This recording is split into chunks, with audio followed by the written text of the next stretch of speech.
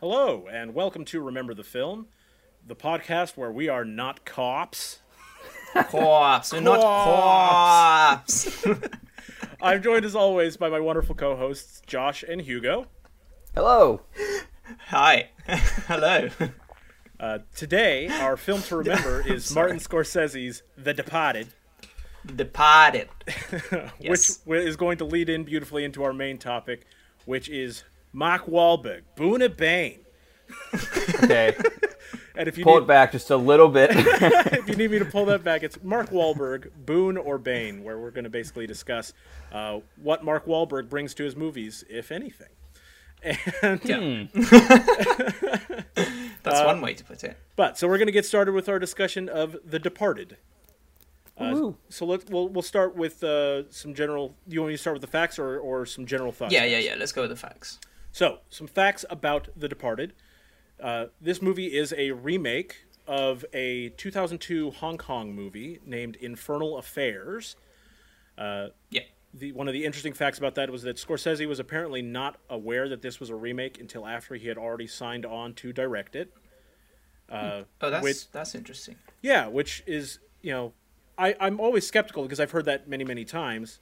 Because I've also heard that the writer claims that he did not watch Infernal Affairs before writing the script. And I'm like, how is that even possible? This is an adapted screenplay. Yeah, that seems a bit weird.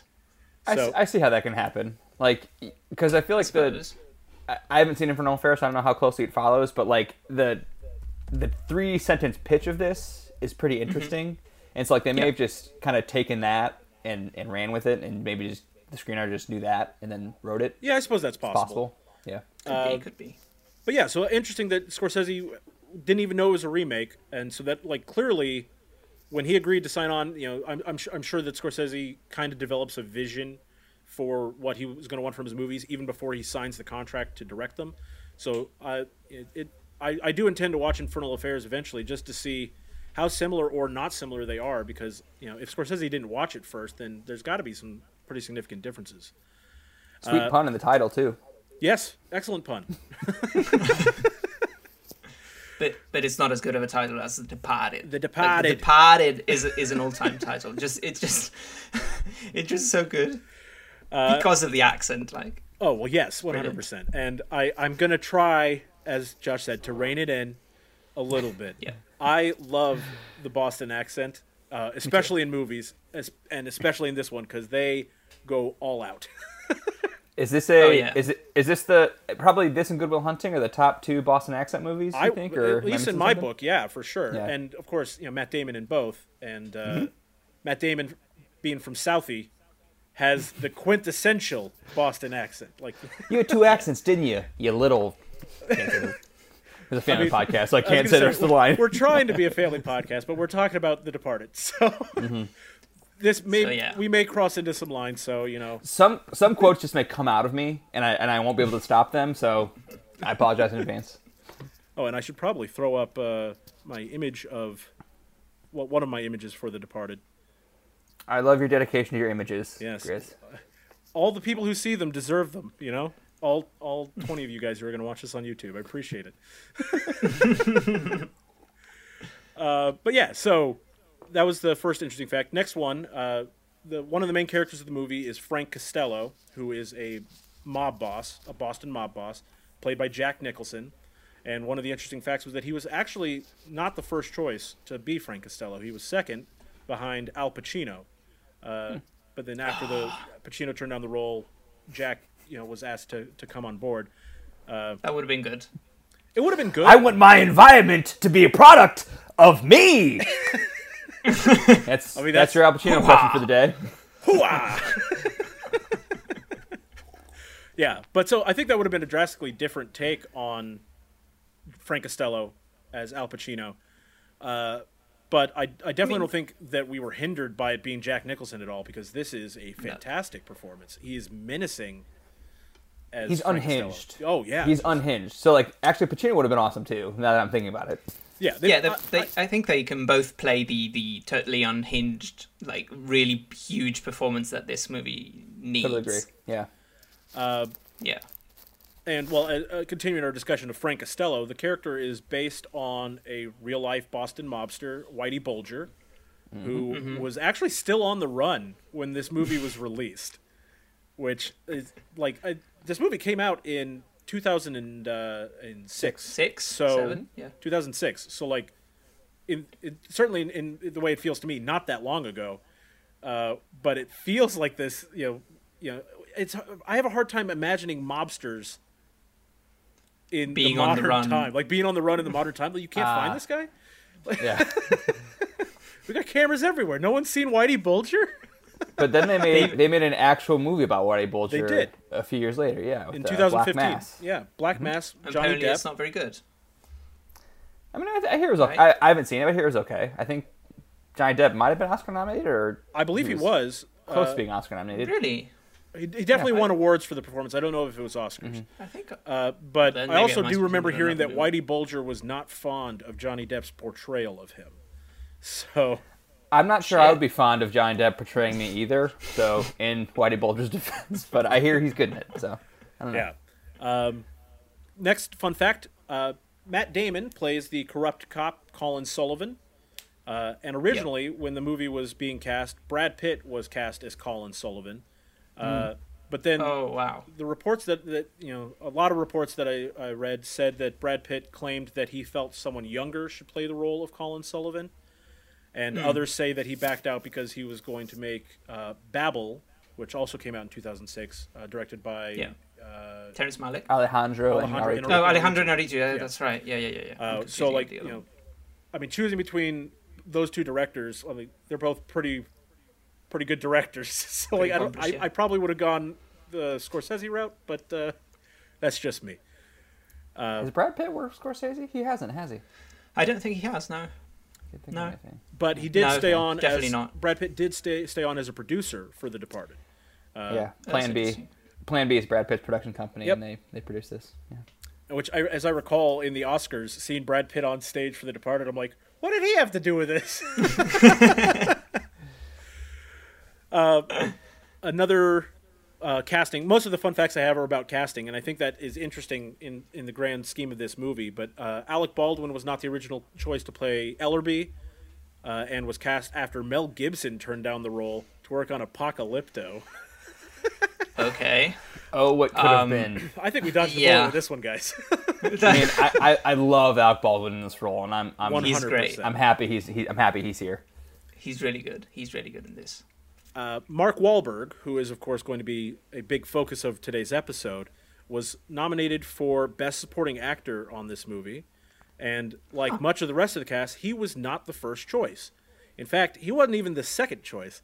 Others named that had been considered prior to casting Wahlberg were Ethan Hawke, Ray Liotta, and Dennis Leary. All Ray would have been Liotta. awesome. They all would have been awesome. Honestly, they all would have been Yeah. pretty good in this role. So.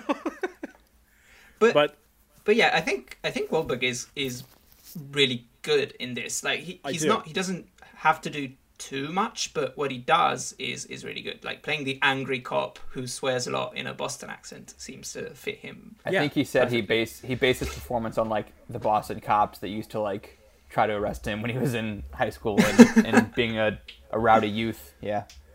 yeah, so he's really good at that. But yeah, so I think that those choices of Ethan Hawke, Ray Liotta, and Dennis Leary, any of those could have worked. They all had other prior commitments. Otherwise, it could have been any of them before Mark Wahlberg. Dennis Leary was recording his show Rescue Me at the time, and of course he was the star of that, and that show went on for many, many years. So, it looks like it was an okay choice on his part to pass on The Departed. But speaking of all the awards, this movie, The Departed, did end up winning the Best Picture Oscar, in addition to Oscars for directing, adapted screenplay, and film editing. Thelma. And what I think is interesting about this is that Scorsese claims that he never thought about this movie for awards while they were making it, because of how violent it was. And I'm a little skeptical of that remark, because every movie that Scorsese touches gets considered for awards. So, I mean, is he really not considering the awards when he's making these movies? I think nowadays Scorsese's movies are certainly always considered for awards. Maybe not always, though. Not everyone he made was. And I completely agree with Scorsese. This is not a typical Oscar Best Picture winner, considering how violent it is. No. It's maybe the most violent. Well, No Country for Old Men won the following year, so I guess they were on a hot streak. Or I'm sorry, 2 years later? No, yeah, the following year. Following year. But those two aside, like, Best Picture winners aren't usually this violent. And I sent you guys a Vanity Fair article about, like, the Oscar race in 2006, and The Departed's win did kind of come out of nowhere. Like, they didn't really do, like, a traditional Oscar campaign. So, like, if Scorsese, while making it, didn't think it was going to be an Oscar movie, maybe the studio agreed as they were promoting it. And they didn't do the campaign that they would normally put behind a movie like that. Not the traditional campaign, no. And also, like, Scorsese had just gone through the award season campaign ringer with Gangs of New York in 2002 and with The Aviator in 2005. And that's exhausting. Like, it's a lot of interviews, a lot of travel for, like, months, a lot of handshaking and baby kissing. So, like, he just didn't feel like doing that again. I suppose that's possible, particularly. Yeah, especially the way Gangs of New York got all those nominations, and 0 for 10, and didn't win a single one of them, and no wins. 0 for 10, and so maybe he really did go into this movie like, I'm not even going to try, because, like, if I can't win any in Gangs of New York, yeah. But to a certain extent, I feel like there is a bit of a narrative behind this movie being the one that finally gets him his Oscar that he deserved, because, like, all of his movies in his career kind of got sort of ignored, either because they were too violent or because just they weren't what the Academy was looking for that year, I guess. But, like, Goodfellas didn't win, and like Raging Bull, Taxi Driver and King of Comedy, all those movies were overlooked. So we haven't actually said that this is the first movie to either win Best Picture or Best Director for Scorsese. For Martin Scorsese, which is pretty wild. It's surprising. Yeah, we don't have to relitigate this, but it's wild. Yeah, and we are going to talk more about that, like, in our general discussion of like, where it fits in terms of all of Scorsese's movies and and all that. But the last fun fact I wanted to mention, because I was definitely on a casting kick while I was getting these fun facts. Roughly 50% of the $90 million budget went to actors' salaries for this movie. Which that makes sense. It's a huge budget for actors. But the movie did go on to gross worldwide $291,465,000. So, Yeah, so it did okay. Not too bad. Money well spent, yeah.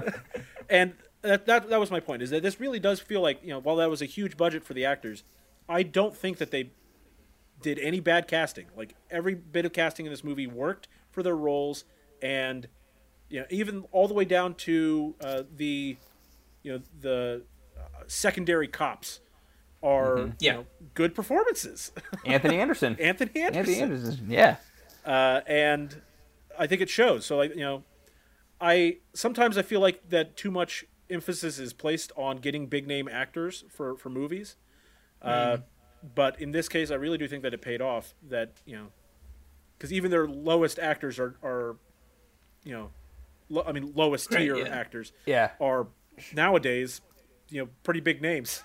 Shout out to Kevin Corrigan, who plays DiCaprio's cousin. Yes, I love that guy, and he's really good in this. He also has one of my one of the lines that I think is one of the funniest in the movies. But that's going to come up in our discussion as well. Is how funny this movie is. But so let's go on to our general thoughts of the movie. But also Martin Sheen. I love Martin Sheen in anything that he's in. Like, he's so good always. Like, he makes anything that he's in makes it watchable for me. I also, like, with Martin Sheen, I also always feel like he's kind of lovable, and that really fits with Captain Queenan in this role. I think older Martin Sheen is lovable. You're a West Wing guy, right? I am a West Wing guy. I even thought he was lovable in West Wing, man. That's probably why you feel a certain way about Martin Sheen. But I'm also thinking about, like, Apocalypse Now. Apocalypse Now, yeah. A little more nuanced than lovable. Okay, I mean, that's back then. Yeah. Yeah, but we're talking 30 years. Unhinged. We're talking late career Martin Sheen. I got you. Yeah. But so, like, Captain Queenan is a really interesting character because he, the whole movie's about corrupt cops. And not just corrupt cops, but, like, jerk cops. Every cop, even the good cops, are not really nice people, for the most part. Not at all. He's a nice, warm moral center, I think is what you're getting at. Yeah. Is he's a guy you can trust and you feel comfortable around him, and, like, he's yeah, and that's a welcome relief in this kind of movie, in this kind of world. Yeah. But yeah, so our general thoughts. I can kick it off. The Departed is one of my absolute favorite movies of all time. It is probably my number 2. Wow. Okay. Wow. So I truly awesome. do love this movie, and I know that it has over time developed kind of a film bro reputation. Has it? Not to the extent of like Pulp Fiction and things like that, but I think basically when I talk about like film bro movies, I like picture a college dorm room. Okay. What I are see the what you're posters? saying. What are the posters you see on the wall? And The Departed, especially when I was in college, The Departed, was one of those posters that I would see in people's rooms. Like, have you even seen this movie? It was also pretty fresh when you were in college. When I was in true. college too. Yeah. But so it's definitely not film bro like we had the conversation about Pulp Fiction in our Tarantino episode. But some people it has that reputation, and just like Pulp Fiction, I think that anyone who attributes it to that sort of like level of movie fandom, I think is doing it a disservice, because it is a fantastic movie. You can argue that it's not Scorsese's best. I'm willing to hear those arguments. I will argue that it's not Scorsese's exactly. best. Yeah. Me too. And I'm not going to be mad at someone for saying that. I'm not going to be mad at someone for saying that this isn't in their top 10 favorite movies of all time or anything. But honestly, for me, The Departed came out when I was a freshman in college. And I honestly I think I can credit The Departed with being the moment that I realized how much I love films.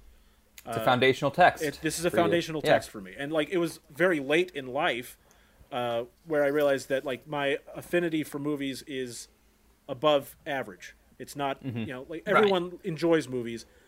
But The Departed was when I realized that I really care about movies and the way they're made and the people in them and all that stuff. So this is a foundational text for me, as Josh likes to call it. Fantastic, yeah. What about you, Hugo? So yeah, The Departed I think is great. It's I think it's a bit more, even though yes we do talk about some of the violence that is in it, but I do think it's slightly more traditionally a crime drama compared to some of the other Scorsese films that I think are a bit more stylistically interesting, if that makes sense. In the sense that I think some of his other movies have more of a distinct Scorsese feel to them that this movie, for me at least, has a slight bit less. I think it's a bit less showy in the way that it's directed, and something like that. But I mean, that said, it's like I think for me, it's kind of a middle of the pack Scorsese film, which is still like an 8 out of 10 or higher, because anything he touches kind of turns to gold. So yeah, I think it's brilliant, and I think the performances are all great. The music's fantastic as usual. I don't know what else to say. I think it's great. Okay. What about you, Josh? Yeah, Josh, what do you got? Yeah, it's awesome. It's certainly great. I'm kind of like Hugo. I kind of keep this a bit at arm's length compared to some other people I know. Like Greer's, like my dad and both my brothers love this movie as much as you do. It sounds like it's among their favorites of all time, and so I'm kind of like the odd man out in that I think it's really great and I really love it, but I don't think it's among my favorites of all time. It's maybe not even Scorsese's top 5 for me. But it's still really good. And I don't want to. I'm gonna keep saying that because like I'm gonna be nitpicky about this later on. But I want to say at the top, like, it's great. Yeah, we need to counter a little bit because obviously, like as I've said, this is one of my favorite movies of all time. So feel free to give me your arguments on that, because otherwise it's just going to be a bunch of people agreeing the whole episode. But like you, it came out when you were a freshman in college, which means it came out when I was a junior in high school, and senior. So in high school. You were a senior, right? I'm 2 years younger than you, so Are you really? I was a junior. Yeah. I thought you were only a year behind me in school. No, I was 2 years behind you. I'm 2012. Oh, Jesus. I'm an old guy. Okay. Sorry to spring that on you right now. I'm so old. But I say that, I bring that up to say that I saw The Departed like around the same time or within a year that I first saw Goodfellas and Taxi Driver and Raging Bull. And like The Departed, does not come out on top in those comparisons. So I think that's part of the reason I've always kind of kept it at arm's length, is that I was discovering some of the best movies of all time around the same time. And so, The Departed's great. It's one of the best movies that year. I got no beef with this Best Picture win. Well, actually, a little bit, but we'll get to that. But it's flawed for me, and we can talk about why. But it's still really, really, really good, and I love it. Okay, so one of the first things I wanted to talk about was I wanted to ask the question: is this Scorsese's most clever film in terms of dialogue? Like we've talked in previous episodes of what a big fan I am of Sorkin's writing, and Sorkin did not write this movie, but I like the thing I like about Sorkin is the clever, banter that he gives between his characters, and I think we get a lot of that in The Departed. A lot of really witty banter, laced with rampant swear words and thick accents. What do you guys think about that? Yes, for sure. Like, basically, I'm thinking of his other work, and I feel like most of the quotes that I think of over and over again are usually said by Joe Pesci. And this is like if every character in this movie talks like Joe Pesci does in Scorsese's other movies. So like top to bottom, Absolutely. This is the best dialogue in a Scorsese movie. And I think that's probably one of the reasons why I love this movie, more than any other Scorsese movie, is because of the dialogue. I like, and maybe this is a little shallow, like low depth of in terms of enjoyment, but for me, I love movies where you have a character that you can latch onto that is likable, and I like when characters are clever. And so any movie that has those features, even if they're a complex character like Leonardo DiCaprio's character in this movie, you kind of latch onto it. You latch onto them because he's a flawed guy, and he's doing some shady stuff in this movie, obviously, but he's undercover. And you know how much this is tormenting him to have to do these things. So, at his heart, he's a good guy. And so I latch onto that sort of character and that sort of narrative. And then, like I said, just the whole witty dialogues. I think this is the most quotable, I say most quotable it's up there. Scorsese movie. But the fact of the matter is that these quotes are not quotes that you can really use regularly. Somehow I do, though. But I find a way. Yeah. So, did you guys have any favorite quotes or, favorite scenes or anything? Yeah. I'm trying to think of what I can say. I mean, everything that Mark Wahlberg says. Yes, every line he delivers in this is hilarious. Quarters, I was about to say. 3/4 of the words that come out of his mouth are stone cold classic quotes in my mind. But it's basically Mark Wahlberg and Alec Baldwin in this movie. Every line they deliver is a hilarious quote. Amazing. So I was going to mention this later. Wahlberg is really, really good in this, and he got a Best Supporting Actor nomination, but also he's positioned to be that kind of character because he's given all the best lines. Alec Baldwin at least has a few scenes where he has to move the plot forward a little bit. He's got to give the briefing on Costello and that kind of stuff, but literally every time Dingham talks, it's a quip. And so it's easy to come off the way he comes off. And I don't think he ever talks, because he's always with Martin Sheen's character, who's sort of the more older, wiser detective who's... The moral center.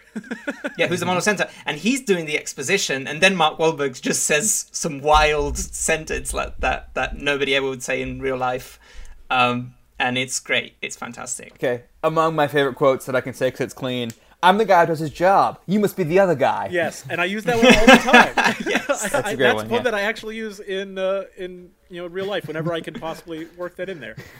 But also, Alec Baldwin hugging someone, going "Patriot Act, Patriot Act." That was so funny. It's extra funny with Alec Baldwin because his actual political leanings. Exactly. I also love. Captain Queenan, Martin Sheen, the line where he says, "Staff Sergeant Dignam has a style of his own. I'm afraid we all have to get used to it." And right after that is, "What's the matter, smartass? Don't you know any effing Shakespeare?" when he quotes Hawthorne. So it's just so funny. All the way through, everyone has a moment where they get to deliver some funny lines, except for Leonardo DiCaprio. Yeah, I was going to say DiCaprio doesn't have any. DiCaprio doesn't never have much gets to be ha-has funny in this. No.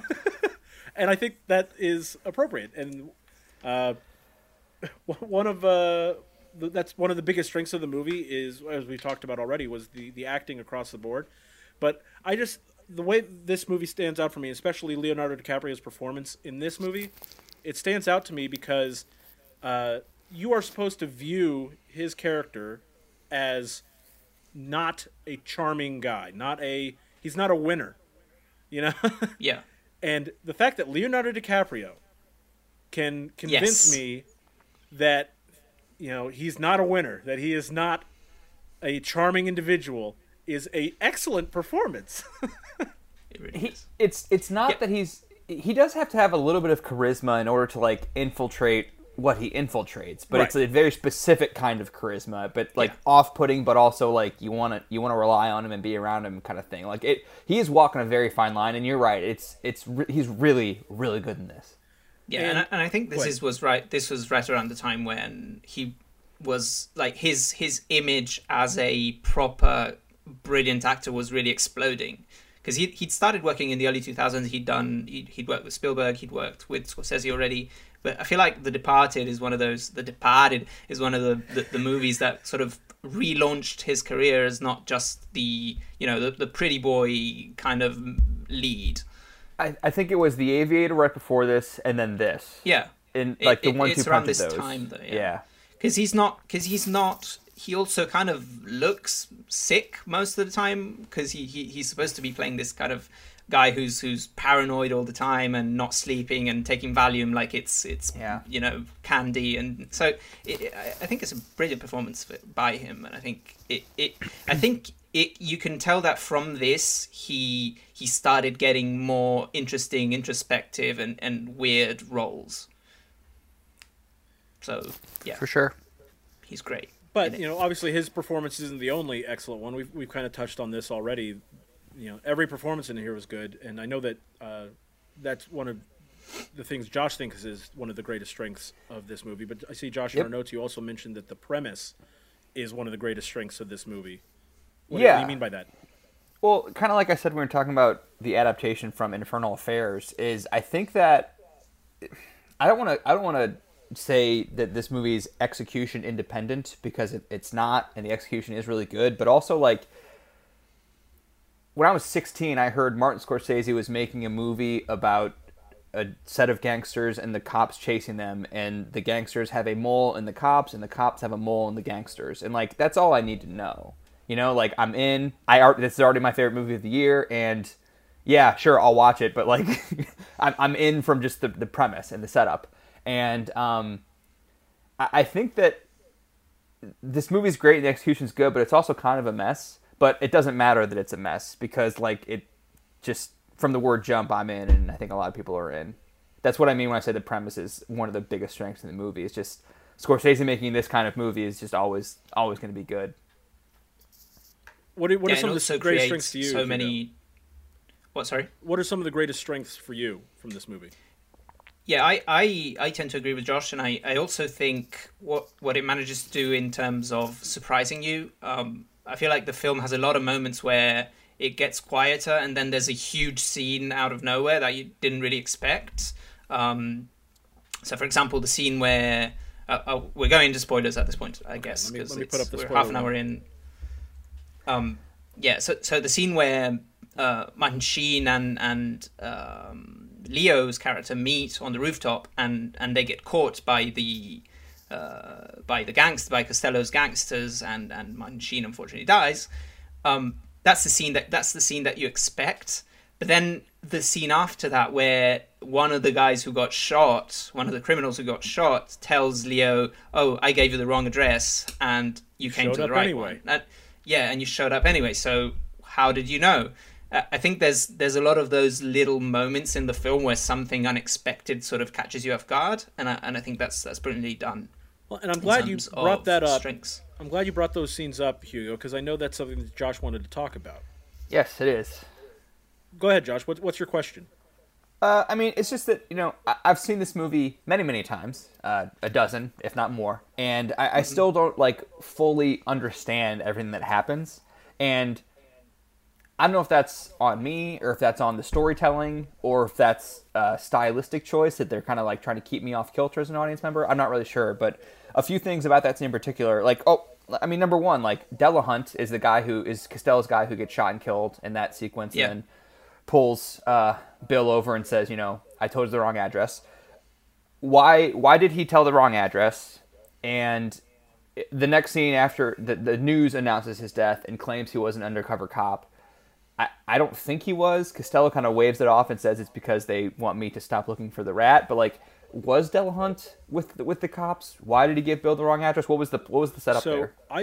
You think? My understanding of it is he actually messed up and gave the wrong address. That was a mistake that Delahunt made. And then, of course, when he sees Bill Costigan, Leonardo DiCaprio, at the scene, he puts two and two together that Costigan is the informant. And he knows that there's an informant because he's a cop. In addition to the additional suspects, the suspicions that their organization had about there being a rat. So since he knew that he was a cop and knew that they were going to go catch the informant there, he had to know at that point there's another one in here. that the informant was Bill Costigan. And so then when he gets shot and he's on his deathbed and he pulls Leo over and is talking to him and he says, "Why didn't I tell them? Tell me why I didn't tell them." Yeah. And then they reveal in the next scene he didn't tell them because he was a cop. He was a cop. But I also think that Frank's instinct makes sense where he says the news are saying he was a cop, so I stopped looking for the cop. Like, right. You don't I think buy that. That's an extra it's an extra wrinkle in terms of Frank Costello's way of thinking. Like he thinks that no, there's definitely still a rat, and I'm because Costello can't really trust anybody. Right. It would kind of make sense because that he would think that because it would be like the fact that the one guy that got killed happened to be the rat would be to him would seem like a weird coincidence. So I do think that whether he's a cop or not, it would make sense for him to think that there's another mole in there. Right. So it makes sense for Frank to continue thinking that, and it also just happens to be the truth that he was an undercover cop. But that brings up another question. It's not. I've always wondered about Delahunt. Every time I watch this movie, I'm not sure what to think of Delahunt. But this most recent watch was the first time this question came up in my head, which is why did Costello's guys kill Queenan? And Delahunt was among those guys. So if Delahunt's a cop, he goes up there, finds Queenan, and then is part of the crew that throws Queenan off the roof. Right. I'm not sure an undercover cop would do that. I don't think he would kill his captain just to maintain undercover. Well, so you don't get to see exactly what happens on that roof, and I think that is a deliberate choice by the filmmakers to not show you what's going on up there. My personal feeling is that Delahunt goes up there with the guys, and things get out of hand because they go up there and Martin Sheen's like, any of you mugs got a light? I love that. And then they take it too far. And they're trying to get information about the informant and all that. Yeah, and that's the thing. It doesn't make any sense for them to kill Queenan. Because they go up there thinking he's meeting his rat, or his informant, rather, and instead of finding out who the informant is or where the informant is, they just throw him off a roof? That doesn't make any sense. So the rest of the guys are goons, right? Mm-hmm. And I think it was established earlier in the movie that not only are they just goons, they're not smart. Fitzy's a dumb guy, yeah. And I imagine that they go off the deep end, they take it too far and they throw him off the roof. And Delahunt is in a position where if he tries too hard to stop them from doing whatever they're doing, then he's going to draw eyes on himself, and that would defeat the purpose of him being a rat, right? Okay, yeah. I mean that's all linear. And it could also be that things start to go down. They're going to throw Queenan off the roof. And Delahunt now has to make a decision between blowing his cover and undoubtedly being killed himself. Right. Yeah. Because even if he did stop them from killing Queenan at that time, now Frank Costello knows he's a rat, and there's no way that he survives. Right. That's true. And I want to mention that we talked about how Martin Sheen is like a comfort in this movie. He's the warm moral center. His death is a major escalation in the story. Oh, yeah. When you see his body fall, DiCaprio is the first one to see it. It almost falls on him, right in front of him. I mean, I feel exactly what DiCaprio feels in that moment, which is, oh shit, what are we gonna do now? Like and how's he going to get out of this now? Exactly. Yeah, like it's a really effective moment. I think Martin about Sheen's performance is I think about a lot of moments in this movie in terms of how when I first watched it when I was in theaters. I didn't drink in my freshman year of college, so they had these. There was an organization on campus that provided activities for people who didn't want to go to parties and stuff like that, right? Mm-hmm. And one of those activities they had one day was they provided buses to the theater, so that people you didn't have to pay for a cab or anything like that. And me and some friends went to watch The Departed, the opening weekend. It was in theaters, and that's that moment where Martin Sheen comes off the roof. The audience is silent, like dumbstruck. And one of the guys in the audience, a few rows in front of me, just goes, "What?" And that's great. And so that moment stuck with me, and especially because a few scenes later, at the end of the movie, more or less, where Leo is now on the roof with Matt Damon, and all that, and they have the shakedown scene. Like I knew it was you all along, and well, not all along. I figured out it was you, and I'm bringing you in. I don't care that you deleted me from the records. I've got you. I'm bringing you in. And then they come down the elevator, and this is another one of those big surprise moments that Hugo's talking about. They come the elevator door, like those. Matt Damon says, "Oh, just kill me, just freaking kill me," and then killing you. I am killing you. Great line. Elevator door opens. Boom. I have not thought of elevators the same way since I saw ever this since. Movie. I've not been. But I don't think anybody has. Just every time an elevator door opens, you're just like standing on the side just in case. Just flinch a little bit. But yeah, the elevator door opens and Billy Costigan gets shot in the head by one of the other police officers. And that moment, again, the guy a couple of rows in front of me goes, "What?" Same guy. Same guy. The whole audience was silent again. What? And then the rest of that scene progresses, and by the end of it, the guy's like screaming in disbelief. He can't believe this is what's happening, and I was right there with him. It was absolutely insane. And it's really unexpected because at that point of the movie, you're expecting, he got him, and Mark Wahlberg's character is going to help him out and is going to save his face and reinsert him in society, and then the movie just goes downhill completely, takes a left turn. But if I can add a point to what Josh was saying, like these sort of there are different moments in the film where you can have a similar type of question where you're not completely sure of what actually happened and what is going on, and I think the film has some moments where the editing makes it a bit confusing. Like there are a few moments where the film jumps forward in time or jumps from one scene to another, and there's no clear indication of how these two scenes link with each other, and so it does seem a bit confusing sometimes. But on the other hand, it could be just intentional that it wants to add to your paranoia. I think it's to add to your level of paranoia, your level of being unsure of what's happening around you. And the reason the good guys are, and this may be looking at it in retrospect, but it won Best Editing at the Oscars. Yeah. So that would lead me to believe that they believe, and Josh has opinions on that, but it would lead me to believe that at least in terms of the Oscars voters, that they believe that those things were intentional and not mistakes in editing. I don't know if it is a mistake. Like, I do agree that it's probably intentional, and the intention is to make you feel that paranoia of not knowing who's a good guy, who's a bad guy, and anything can happen at any moment. But at the same time, I felt like the first time I watched it, this isn't something that I really noticed, but watching it again today, it did feel like on a rewatch, it felt a bit more disjointed because I already knew what the surprises were going to be, so that editing style wasn't quite as effective at putting me into the mood the movie was trying to set, and I was just like, oh wait, so this is a year later, or how much time has passed, they're moving in together, now they're getting married, like it does move on. It's moving at a clip with those elements for sure.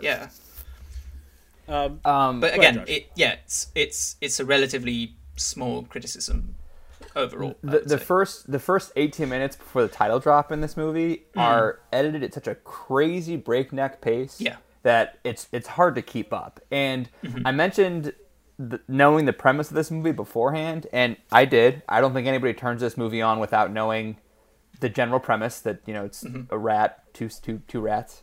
And had I not known that, I would not have been able to follow the first 18 minutes of this movie because it moves so quickly and kind of, to Hugo's point, a little disjointedly. Like, the time is kind of compressed and expanded in odd ways.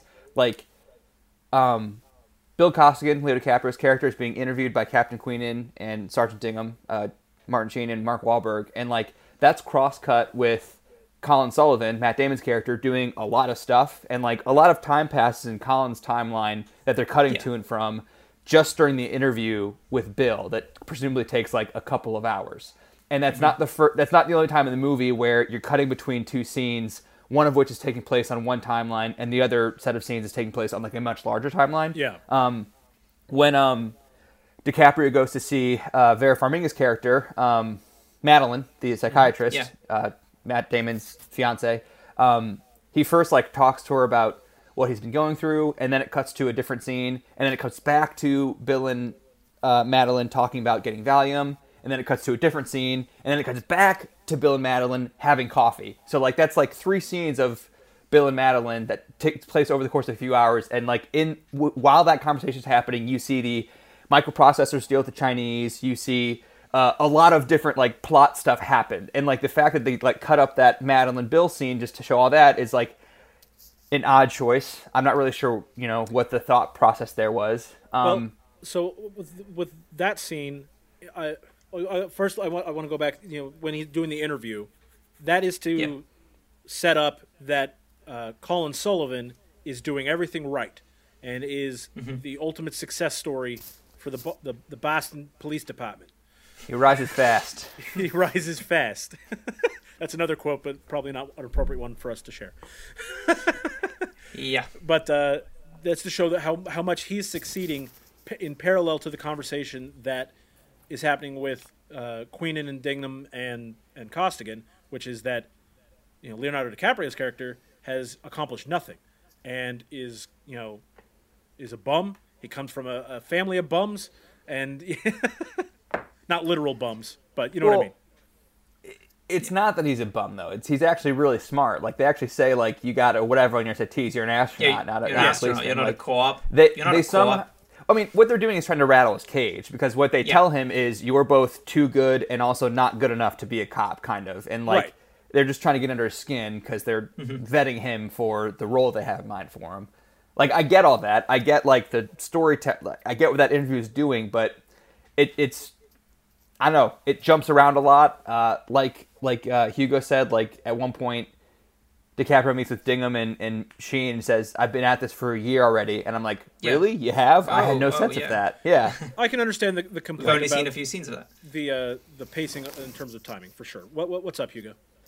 Yeah, and to be completely fair, this thing with the passage of time being relatively unclear is something that I feel in a lot of Scorsese films. I agree. It's not just this one. Like Goodfellas and, you know, The Wolf of Wall Street. The Irishman less so because of the de-aging thing that makes it very clear what is happening when. I mean, the passage of time is sort of the point of that movie, so they kind of exactly find a point of it. It really is clear, but a lot of these Scorsese films, especially these crime dramas that he does, I do think that the editing is really propulsive, which helps with the tone of the film. But at the same time, it does feel sometimes that the passage of time isn't very clear. I'm never sure how much time is passing. I'm never sure, you know, did this happen over 10 years? Did this happen over 5? This has happened in, you know, a month apart from each other. It does get a bit confusing. Josh and I both have things we want to say. My thing is about what you were saying about the Madeline scene, the coffee scene. If you want to comment on what Hugo was saying first, go ahead. I got a larger comment, so you do your thing, and I'll do my thing. The in reference to the discussion about the scene where Leo's getting the prescription from Madeline and then they go get coffee, I think the jumping around in that scene is to show that, because during the whole conversation, Leonardo DiCaprio is kind of being a bit flippant with the whole conversation, right? And he's trying to play it cool and not be play it cool is not the right word. He's just trying not to make a huge deal. He's not trying to, He's not actually trying to engage into the psychotherapy of it. He's just there to get the pills, really. Right. And I think the jump cuts between all those things that happen, like that he's been involved with, is to show, no, this guy really needs the therapy. Yeah. And that these are the things he's been doing. And, at the end when he's like begging for Valium and he says has his one real moment in that conversation, it's to show that, like, yeah, he's not just trying to get the drugs because he just wants the drugs. Dude kind of needs them because he's done some messed up stuff, and because we know that he is at his heart a good guy, those things will mess with you because he's been involved with some stuff that a good guy would never actually want to do. That's what I think the purpose of that is. And if you think that's a weak purpose for it, I understand, but that's what I think that scene is doing. I think I'm just like pointing that as an example of how the movie kind of jumps around a lot and is a little bit disjointed, and it's not as coherent for me as some of Scorsese's other movies. But I put this in the outline, and this is what I was going to say earlier, Grizz, is maybe the incoherence is a little part of the point. I've kind of always like held that against the movie because I've seen it so many times and it still kind of doesn't make complete sense to me. But again, maybe to give it a more generous read, maybe that's a stylistic choice.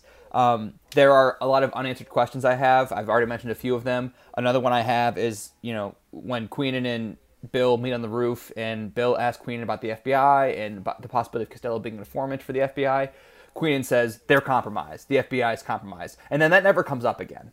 Yeah. And so like I'm not sure what to make of that.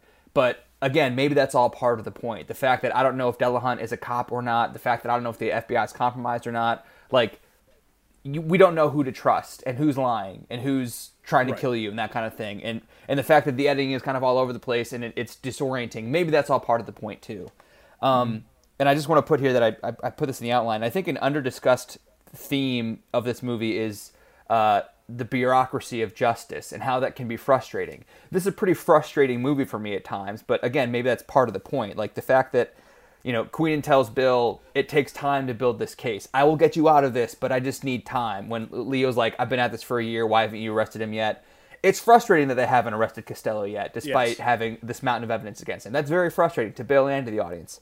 The fact that Costello is an FBI informant and like that's why they can't touch him. That's very frustrating, but it's also kind of like the nature of how the justice system works. Like they need witnesses, and so they have to make compromises in order to get witnesses. Like they can't arrest Costello because he's giving them other guys. Like that's kind of like the nature of this system, but it's also very frustrating for us because we're watching Costello do all these things and we're watching Bill be put in danger and that kind of thing.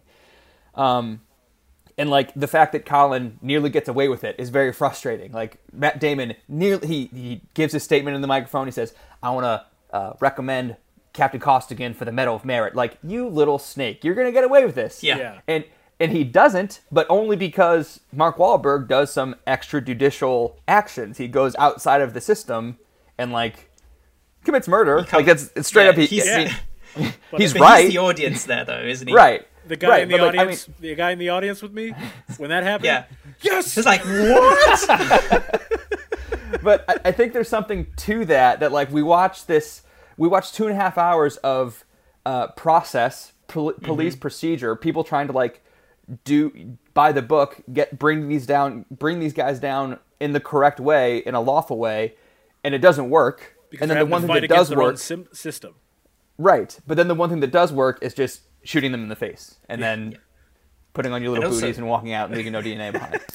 And at the same time, I feel like there's some veiled criticism of how the system works. Like the fact, even the line about the Patriot Act is, it is Scorsese sort of breaking through and commenting on how this works. The fact that in order to get the guy, you have to be so corrupt and you have to make deals with the guy, but at the same time, you're using a system that is, invading privacy to a perhaps worrying extent in the ability of what these policemen are able to do and what they can do, which is, within the system. So I think it all kind of comes back to this veiled criticism of it. So go ahead, Grizz. I love this movie, but because we are starting to we're running long on this particular segment, I kind of want to move on to some of our key questions for this, and let's give our responses to these. Not you don't have to rush through it, but give a full response. But we're just going to move on to the rapid question. fire. Is this a top tier Scorsese movie to you? I'll start with Josh. No. Okay. Goodfellas, Raging Bull, Taxi Driver, and then this is B tier with like Wolf of Wall Street and I don't know, After Hours. Okay. Hugo? I think this is sort of almost top tier Scorsese, but kind of outside of my top 5. Yeah, that's about where I'm at. Like, I love this. Yeah. This is great. It's just that Scorsese's made some of the best movies ever, and this is not one of the best movies ever. So and also, I have Shutter Island really high because I love that movie. That for some reason that one really worked for me because it's something different by him, and it's psychological. Yeah. That's a thing that Hugo loves, is a really that I really enjoy psychological movies. I get that. Mm-hmm. For me, obviously, one of my favorite movies of all time. So yes, I think it's a top tier Scorsese movie. In terms of Scorsese-ness, I think it would be on the lower end of the top tier Scorsese movies. Yes, that's a great point. Because Raging Bull, Taxi Driver, those are quintessential Scorsese at his most Scorsese. So yeah. So yeah, definitely for me it would be top tier, but I can fully understand the argument for why it would not be, especially in terms of how Scorsese a Scorsese movie is. Mm-hmm. Next question: did it deserve Best Picture? Josh? Yes and no. If you look at the other Best Picture nominees that year, I think this is the best one. But also, if you look at 2006 with 15 Years of Hindsight, Children of Men came out this year, and Pan's Labyrinth came out this year, and The Prestige, and none of those were nominated for Best Picture. I think Children of Men was the best movie this year, but of the 5 nominees, The Departed deserved it, I think. Hugo? Yes. I think it's deserving of being in that conversation for Best Picture of the year. And even though it may not be my pick, but it's definitely out of the ones that were nominated, I agree. It would probably be my pick. I obviously think it was the Best Picture that year, but I also, in respect to movies like Pan's Labyrinth and Children of Men, those are groundbreaking and truly unique movies. Exactly. So I can fully understand the argument for why you would think that those are more Best Picture worthy. They stand out. I think both Guillermo del Toro, who made Pan's Labyrinth, and Alfonso Cuarón, who made Children of Men, they both became Academy darlings later in their careers, and they both won their fair share of Oscars. But I think Pan's Labyrinth is the best thing del Toro's ever done, and Children of Men is the best thing Cuarón's ever done. So it's hard to tough to argue with that. Tough they were overlooked. And then last thing I wanted to ask, I guess actually 2 more questions. Was Scorsese's Best Director Oscar a Lifetime Achievement Award for this movie? Like, did he get this award because he hadn't gotten the award for previous movies and it was just time? To some extent. He may have won regardless, to be honest, yeah. To some extent, though, I can see that argument, because I could see how this movie might win the Best Picture over the other ones that I've mentioned. But in terms of just direction, like, Children of Men direction is everything for that film. Like, that film is driven by the directorial choices, and I think it became famous for them with the long takes and all that. So I do think not giving it to Cuarón on this specific year is difficult, but yeah. So, but at the same time, again, it's a very well directed film, so it's not like it was a crazy pick by the Academy or anything. I mean, it certainly wasn't a crazy pick. But yeah. It definitely felt to me like this was a makeup Oscar because of the to previous... some extent, possibly, to a certain extent. That's kind of what I mean, like, yes and no. Like, yeah, he should have won it, like, 3 or 4 other times before this, so in that sense, it's kind of a makeup Oscar. But also, who won in 1990? Probably Kevin Costner, I imagine. I would think, but I'm not actually sure. That said, though, like, I also don't know... I mean, Alfonso Cuarón, I think, should have won, but he also wasn't nominated. Of the nominees, right. I think Scorsese is definitely the pick. It's not like, if this is a makeup Oscar, it's not like he took it from someone else who's more deserving. So it's like, he deserved it, but also, like, this isn't his best directed movie or his best movie either. But, I mean, whatever, that's the nature of the Academy. Right. And then my last question, because this is going to lead into our main topic. We still have to rank the movie in our ranking, but the last question I wanted to ask is this Mark Wahlberg's best performance? Huh. No, not for me. But it's like maybe top 3, top 2 maybe. I think top three for sure. But I wouldn't say that it is his For best. me, it is, and simply because, like, yes, it's, he plays a lot of cops, and he's a tough guy, and so this is a role. It's a role he was made for, and it is. It's a role where he can go as full Wahlberg as he wants to, and it can't hurt this role. Yes, that's true. I think it's like a little one note. That one note is awesome, so I'm not complaining. But like in terms of his best performance, like this is kind of only Mark Wahlberg doesn't have a ton of range, but he has slightly more range than what he's doing here. I think, if that's fair. That's fair. That's fair. Well, so let's do our ranking. I'll just run through it real quick. At number 12, we have Godfather 3: Electric Boogaloo. 11, Sugarland Express. 10, Iron Man 3. 9, Matrix Reloaded. 8, Jackie Brown. 7, Mank. 6, Rudy. 5, Ma Rainey's Black Bottom. 4, It's a Wonderful Life. 3, The Thing. 2, Boogie Nights. And number 1, we have Citizen Kane. We can go ahead and start with everyone else. Hugo, sure. What do you got first? I would put it, based on this list, obviously, as a caveat, I would put it at number 4. I would put it below The Thing, above It's One for Life. Josh? Okay. I think I would put it behind It's a Wonderful Life. So it's behind Citizen Kane, Boogie Nights, The Thing, and It's a Wonderful Life, and it's ahead of Ma Rainey, Rudy, Mank, Jackie Brown, Matrix, Iron Man 3, Sugarland Express, and Godfather. And for me, as it's one of my all-time favorite movies of all time, of course, I would put it number 1. But that's not how our voting system works. So we would have gone to above Ma Rainey's, with all of us agreeing it's above Ma Rainey's. Yes. And then Josh would put his hand down. Or no, sorry, then Hugo would put his hand down, right? I put my hand down, yeah. So then it would be right above It's a Wonderful Life, because after that, Hugo puts his hand down. So number 4. So number 4, The Departed. Get The Departed. Okay, great. I'm cool with that. So every time we read off the list, we have to do the accent when we get to The Departed. The Departed. You have to do it every time you say it, let alone reading the list. Yeah. That's how it works. So, for our main topic, we're talking about Mark Wahlberg and Boone or Bane. And the premise is, does Mark Wahlberg ever add to the overall quality of the movies he's in, or does he set your expectations at a level of mediocrity that he can either meet or fail to meet? And that seems harsh, but if you look at all of Mark Wahlberg's movies, and there's a lot of them, there is a lot of them, universally, save for a few movies, very mediocre movies. Like they're all 60s. I think that's fair to say. A lot of them are. So but the question is basically, is that a fault of Mark Wahlberg, or what's the reason for that, more or less? I am curious how he chooses his roles, I think. Yeah. I have that later in the outline as a later discussion topic, but that's just kind of like a general thing. I know that he wasn't the first choice in The Departed. He also wasn't the first choice for a few of his other movies. And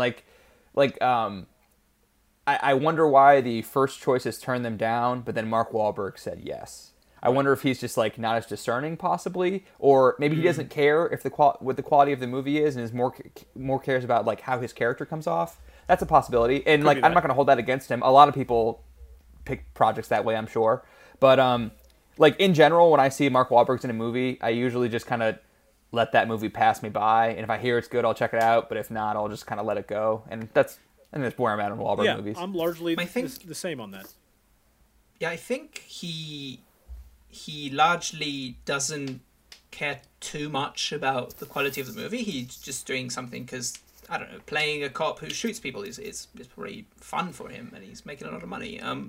But at the same time, there are some projects where you can tell he really cared. Like, I watched The Fighter this week, and that's a movie for which he trained for 6 years. He was the one producing it. He got in touch with the family of the actual people that he was portraying, because he wanted the character that he was playing, which is like, he's Mickey Ward, a boxer from Lowell, whatever, how do you pronounce that? But it's around Boston, which was kind of a local hero of his, and he really cared about that film, and I think it's his best performance because he prepared for years for that, and had the character, the protagonist around the set because he wanted to mimic his, like, you know, his mannerisms and all that. So I think the level to which he cares about the performance and the film varies, but when he does, he can be good.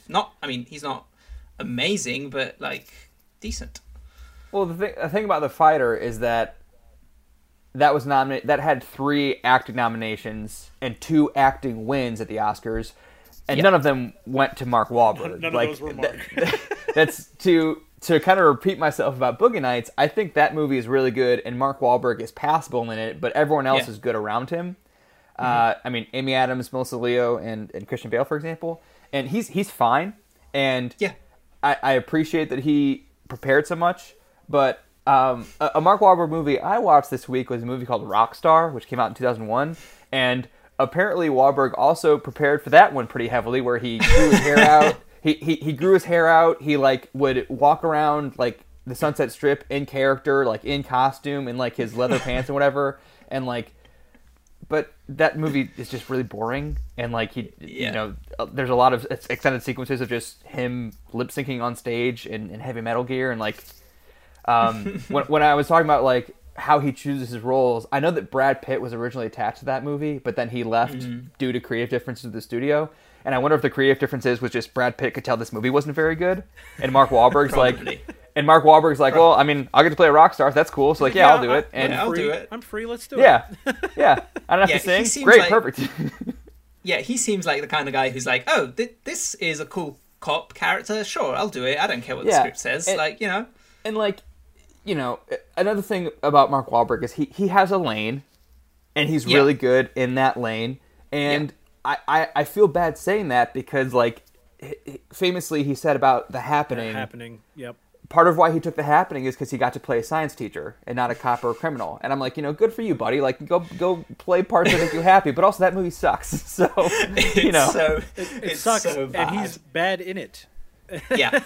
He's bad in it. But also, like, I'm not sure who else could have been much better in it. That movie is just ill-conceived and bad execution of an ill-conceived idea. So, like, I'm not sure who could have saved.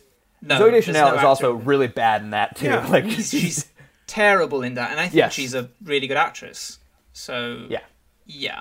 And, I think he has, like, a few types that he can play quite well, which is, like, the goofball dad type, goofy... That's the thing. I don't think he ever actually plays the goofy guy. He's in movies where he's in a lot of comedies, but he's not funny. He's the straight man. He's the contrast to the goofy guy. That's what I mean by goofy is more of a sort of a I can't explain this. He's like the dad character. He's like such a dad character. Because he's a serious guy, and dad doesn't let you have fun. Yeah. But also he'll crack a joke, but it'll be a lame joke. That type of thing. He's that type of character, in my opinion. But I think he kind of works in that sense. And it does work in some cases for sure. But when he does those dad jokes, I'm not sure that they are supposed to be dad jokes. I know. Sometimes I feel like they were written as actual jokes, and he just can't deliver an actual joke. That could be, I guess. Yeah.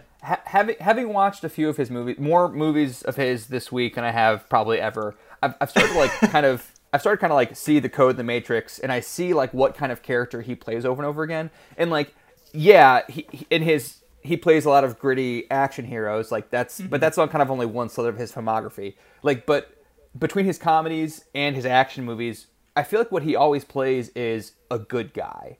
Yes. Like, his characters are never the fool. People don't get the best of his characters. He's always the funniest guy in the room, the toughest guy in the room. He can beat you in a fight. He's good at sex. He's not going to be made a fool of, like that kind of thing. He has a giant schlong. Sure, but like that's kind of like, you know, talking about a Mark Wahlberg character. Like, and I mentioned like how he maybe picks his roles. I think he might just pick his role based on what would make him look the coolest. You know, over quality of the movie. And like, you know, I'm not disparaging him because again, a lot of guys are like that, but just. That's what I'm seeing is like he just wants to look cool and maintain his image, and I don't fault him for that. But that's kind of the pattern I see in his characters. And like you said, it works taking for some big of the movies. chances. It works for some of those movies that he is the cool guy. Like the other guys, a lot of people truly love that comedy, and I enjoyed it. I don't think it was top tier like some people do, but you know, he's not bad in it, and Will Ferrell is excellent in it. And that's actually, you asked my favorite if Departed was his best performance. I think the other guys might be Mark Wahlberg's best performance, or at the very least, it's the best utilization of his skill set. Yes, like taking what he's good at and letting him do exactly what he's good at. Like all of Mark Wahlberg's skills are on display in the other guys. Okay, yeah, him just being annoyed by Will Ferrell all the time, it does work. The other one that I consider for one of his best performances is actually Ted. Right. Again, we established that he's always the cool guy, right? Ted is the one time where we actually see him be a little bit of a goofball, like you said, like where he has, you know, the whole he's afraid of thunder thing, and seeing Mark Wahlberg, notorious tough guy, you know, snuggled up in bed with a talking teddy bear, singing a song about, you know, thunder and how, you know, because they're buddies, thunder can't hurt them anymore. Yeah, you know, like it's funny because what we know and feel about Mark Wahlberg in his other performances. So I think the reason I think The Departed is a better performance is because I think Mark Wahlberg actually does perform the role of Dignam well, and yes, and sure. I could say that in other guys as well. He performs that role well. I think Ted is probably the movie that takes advantage of your expectations of Mark Wahlberg to the greatest effect. Yes, and it's interesting you say that because I think that there are a few times where, to give an ungenerous read of Mark Wahlberg, I think there are a few times where the directors knew what they were doing and harnessing Mark Wahlberg's image and power, and maybe he didn't know what they were doing. I'm thinking about Pain and Gain is a Michael Bay movie that I think is actually a really, really good movie with Mark Wahlberg. I hate so much. But it's Mark Wahlberg and The Rock, and Mark Wahlberg plays this giant meathead gym like personal trainer who thinks he's smarter than everyone else, and he's absolutely not. And that's where the drama of the movie comes from, is he tries to pull off this like scheme and it goes horribly wrong. Yes, and maybe Wahlberg was in on the joke, but also maybe he wasn't. Because it really is like a joke about that kind of guy and how much Wahlberg kind of is. Maybe he's not that kind of guy. I don't know. Yeah. But Boogie Nights also, to some extent, might also have been like a harnessing Wahlberg's powers against him to some extent. Like, I'm not sure how much he was in on, hey, Mark, you get to play this like super sexy dude who has sex with a lot of women. Like, come join us, right? And he's like, oh yeah, that sounds good. And actually, it's a little more nuanced than that. And I don't know. Maybe he was in on it. Maybe he wasn't. I don't know. Pain and Gain is like a truly awful movie to me because, like I said, I like movies where there is someone likable and there's no one likable in Pain and Gain. There is no one clever and there is no one likable in Pain and Gain. And like to make The Rock not charismatic is mind blowing to me. That movie is so bad. And Anthony Mackie too. I think it's good. Like I dig that movie. I think it's good. No one in that movie makes a single decision that any rational person would ever make, ever. Yeah, buddy, I like Coen Brothers movies, so obviously I don't need rational decisions all the time.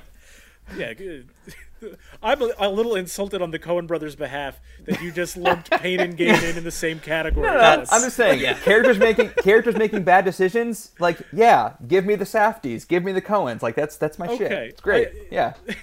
That makes sense. I'm sorry. Sense. I have to spoil just a little bit of the movie. There's a part in the movie. This is a spoiler for Pain and Gain a little bit. Hugo, you don't mind if I spoil? Oh no, don't. The spoiler is there's a part of the movie where they're disposing of a body, and the method they choose to dispose of the body is to grill it. Oh my god! I forgot about that. That's hilarious, though. They're out in the front driveway grilling human body parts and like waving to the neighbors and stuff.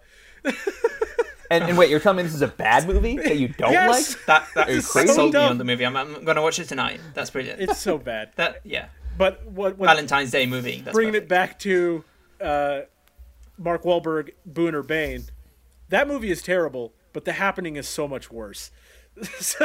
Oh yeah. Yes, because at least Pain and Gain was made was an interesting premise, an interesting story behind it. Here's a take on The Happening, and here I don't want to get too far into M. Night Shyamalan's filmography, but like if you look at the movies he made, including the ones that work, Any high concept horror movie or high concept psychological thriller like he makes, they have the potential to go off the rails. And his first movies were kept on the rails, I think largely, well, the writing was better, number one, but also he had really good central performances from Toni Collette and Haley Joel Osment and Mel Gibson. Bruce Willis. He's great in Signs. Bruce Willis, Joaquin Phoenix, Bryce Dallas Howard. They're all really, really talented performers, and they kept those movies on the rails much as they could. And Mark Wahlberg just isn't as talented of a performer as those people, number one. But also, like, again, the writing is considerably worse, I think, in The Happening than in anything else. So I'm not sure anybody else in The Happening would have salvaged that movie, but no, I don't. It was a rough look for Mark Wahlberg, for sure. Really I think that movie. Go ahead. That movie is dead in the water at the script level. It's just not. Yeah. I feel so bad for John Leguizamo because the dude has just been in some absolute stinker movies, and I don't know that it's his fault, but and I don't know that it's Mark Wahlberg's fault either on the Happening. But like, man, tough luck being in Spawn and Mario Brothers and The Happening. Like, sorry, dude. Tough break there, John Leguizamo. John Leguizamo's been in some great movies, too. I know, he has. I'm but sure like, he's had a great career. Yeah. His stinkers really stink. That's Yes. So other questions I had regarding our topic of Mark Wahlberg here. Are there roles that he is consistently good at or just roles that he isn't bad at? Yeah, I think Go ahead, Hugo. what we started saying is the fact that he plays a similar type in a lot of his movies is because he gives you just a base consistency of performance. Right. So the question is that good? Perhaps quite. Well, I mean, there are actors who are one note, but you love them in the roles that they do. Like, Keanu Reeves is an example that comes to mind. Sure. He doesn't have a lot of emotional range and all that, but at the roles that if you cast him in the right thing, he's great for that thing. Sure. And I think Mark Wahlberg hasn't had as much luck as Keanu, or isn't as good as Keanu at choosing projects. But he could have been one of those guys that he's very one note, but in the thing that he does, he's quite good, and so he could have worked in more movies than he had. I think the real problem is what Josh says is the choice of what kinds of movies he's decided to do. I mean, like I said, he has a lane, and he's good in that lane. In terms of like what characters he's consistently good at, I think that everyone knows this, that the hyper-masculine cop or criminal or just, or soldier. And I almost feel bad saying that because, again, he tried to step out of that lane for The Happening to play a science teacher, and it did not go well. He stepped out of it for The Lovely Bones as well. A little ill-conceived movie, in my opinion. But I will say, though, Instant Family is like this tiny little comedy that I watched it today, and he's quite good in it. He just plays the dad character, and he's pretty decent in it, but the film is really good around him. Yeah, sure. I mean, so it's really emotional and nice and charming. So and watch it. That's a nice change of pace. I think he's good in that too. What I've seen, but I think that where he's best is I think his career highlight is the movies he's made with Peter Berg. In the second half of the last decade, he made unofficial trilogy with Peter Berg with Deepwater Horizon, Lone Survivor, and Patriots Day. Those are all based on true events, action thrillers, with Mark Wahlberg in the center and Peter Berg directing. And those are all like well-renowned movies, and consensus is he's really good in all of those. And that's kind of his lane. And some movies take advantage of that lane, like Daddy's Home, for example, is another comedy with Will Ferrell where he plays the image of that people have of Mark Wahlberg. They really lean into that in that movie, and he just plays up to that as a contrast to Will Ferrell. And that works a lot too.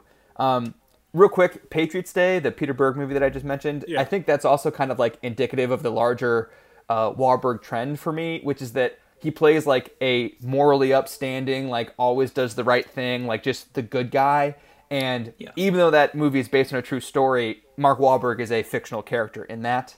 And like, I don't know, in terms of, to give it an ungenerous read, if Wahlberg picks his parts just for the, to look cool, it makes sense that he would put himself in the center of this movie as like the guy that just happens to be where all the action is in finding the Boston Marathon bombers. Yeah. Like Kevin Bacon plays a real guy, John Goodman plays a real guy, J.K. Simmons plays a real guy, and then Mark Wahlberg is just there for every important moment in that investigation, and he's kind of, he gets the big speech at the end about good and evil and all that kind of stuff.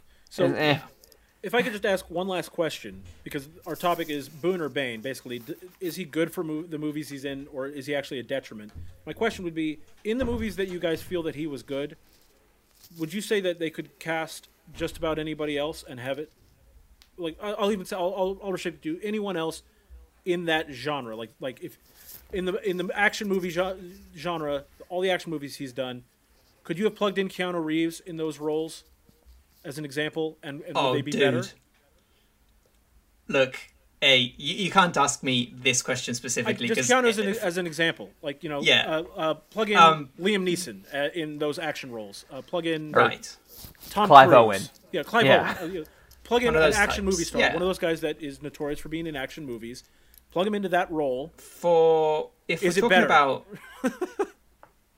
we're talking about the kind of generic action movies that he's been doing, I don't know that it would make that much of a difference if the actor was that much better or worse than he is.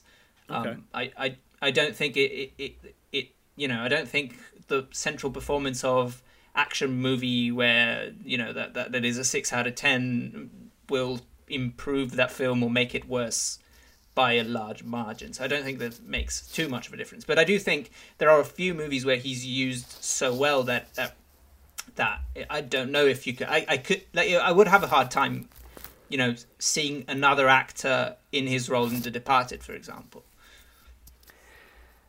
I think in terms of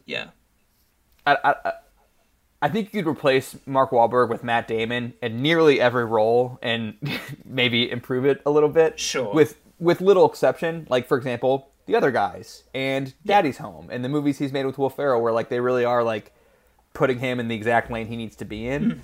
Mm-hmm. I think he's perfect in those, and no one else would be an improvement. It wouldn't be any better with a different straight man.